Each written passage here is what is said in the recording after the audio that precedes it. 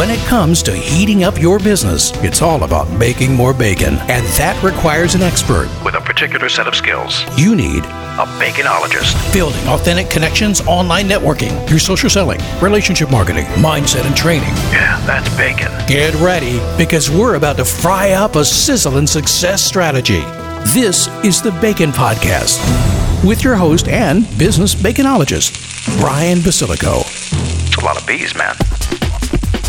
Welcome, everybody. I'm your host, Brian Basilico, and this is the podcast where you learn to make your business sizzle online. So are you ready to fry up some new business?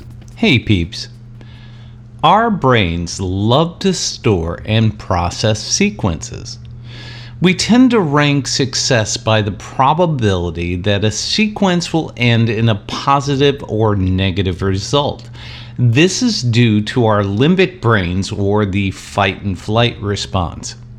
So, think about this. A person standing against a wall has a better chance of survival than a person in an open field when it comes to defending themselves against a saber-toothed tiger.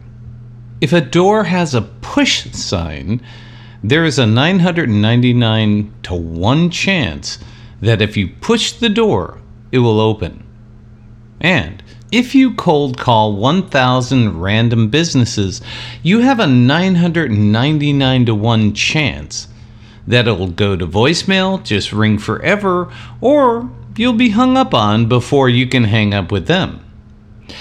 Just like it took 1,000 tries for Edison to perfect the light bulb, sometimes persistence is warranted, while other times it's just your ego and inner narrative saying, "This'll work."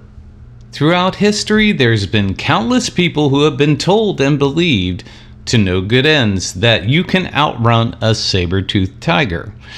All doors are pushable and cold calling works. But hey, if you change the game and cold call on social media, the rules are different, right?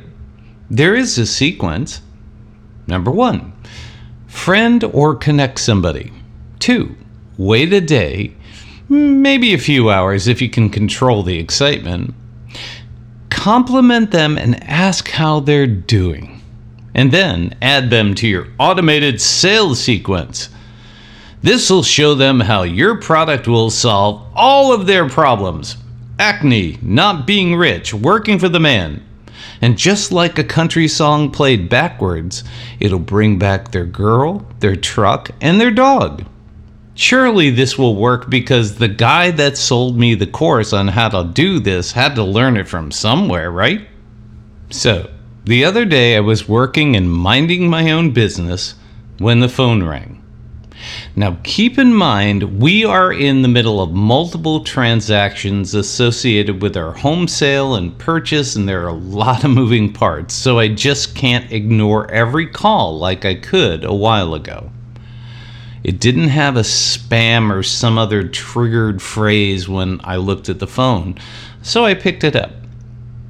On the other end of the line was some Goomba from the East Coast asking, "You got a business loans?" I said, "Yes." He asked, "Well, how's that working out for you?" I said, "It's great.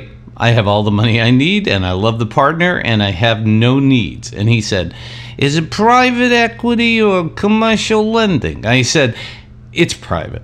He quipped, "Well, what if I could save you money on your rate?"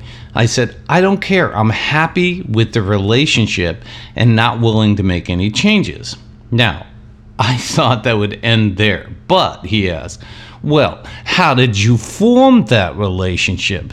I said, it took years of meeting and networking events and then meeting over coffee to build up trust, and we started to discuss options, and I liked what I heard." And then I added, and he didn't badger me for business. And he said, "You think this is badgering you, a-hole? I wouldn't want to do business with you anyway." And I got my desired result. He hung up. So the moral of this story is, I do agree with him on one thing. You have to start somewhere to build a relationship. But I'm not going to trust my money or my business with some Goomba loan shark from New Jersey on the shore.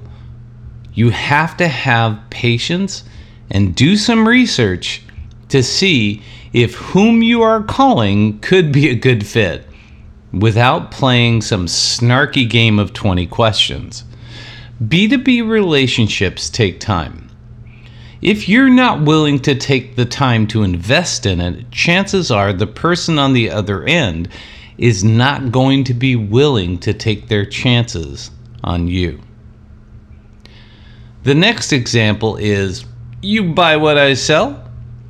Now, this is not so much of a story as it is a recurring theme. Let's call it Facebook B2B sales pitch. First off, at least 5 years ago, I considered myself a business coach. I was working with small businesses, helping them with their internet marketing, and then eventually I pivoted to work with larger companies in the $10 to $100 million range and had sales teams of at least 5 people. But somehow, Facebook never got the memo. If you go on Facebook and dig deep into your settings, you can find an area that shows the ads and other categories that you can enable and disable to stop people from contacting you. I'm here to tell you this is just the tip of the iceberg. I could not find anywhere that said I have a dog, I'm an older male, I'm a business owner, or any other categories I constantly get hit up with ads and also direct messages. Facebook saves its best demographic info for its ad system.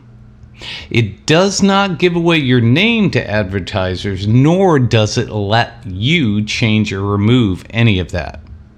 Somewhere along the way, our names get captured on email lists and our phone numbers are revealed and they're used in the open market to target us.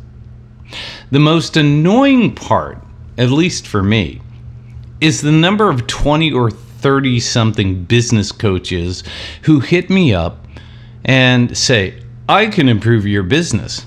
Well, I already have a business coach. And just like the loan guy, when I tell them that, they say, well, what if I could do better? Most of these connect and pitch transactions end after the first no thanks. But occasionally, I get barraged with direct messages of, hey, my new super secret success formula mastermind group is coming, and I'm giving you free access to my best. And you are one of the chosen few who I've decided to let into this closed group where I can target and pitch you until you start throwing money my way. You can unfriend them, but it does not stop the flow of messages or annoying texts or other ways they can try to annoy you into throwing money their way. The moral of the story is, Facebook demographics are outdated and often kept that way to improve their chances of selling ads. Your privacy is a fallacy. They are not in the social media business, they're in the advertising business. So let me leave you with some final thoughts. There is really no way to bypass the normal process of building solid B2B relationships to make a sale. Even if you do, the chances of that becoming a long-established business relationship are small. Think of yourself as that saber-toothed tiger who just caught its prey.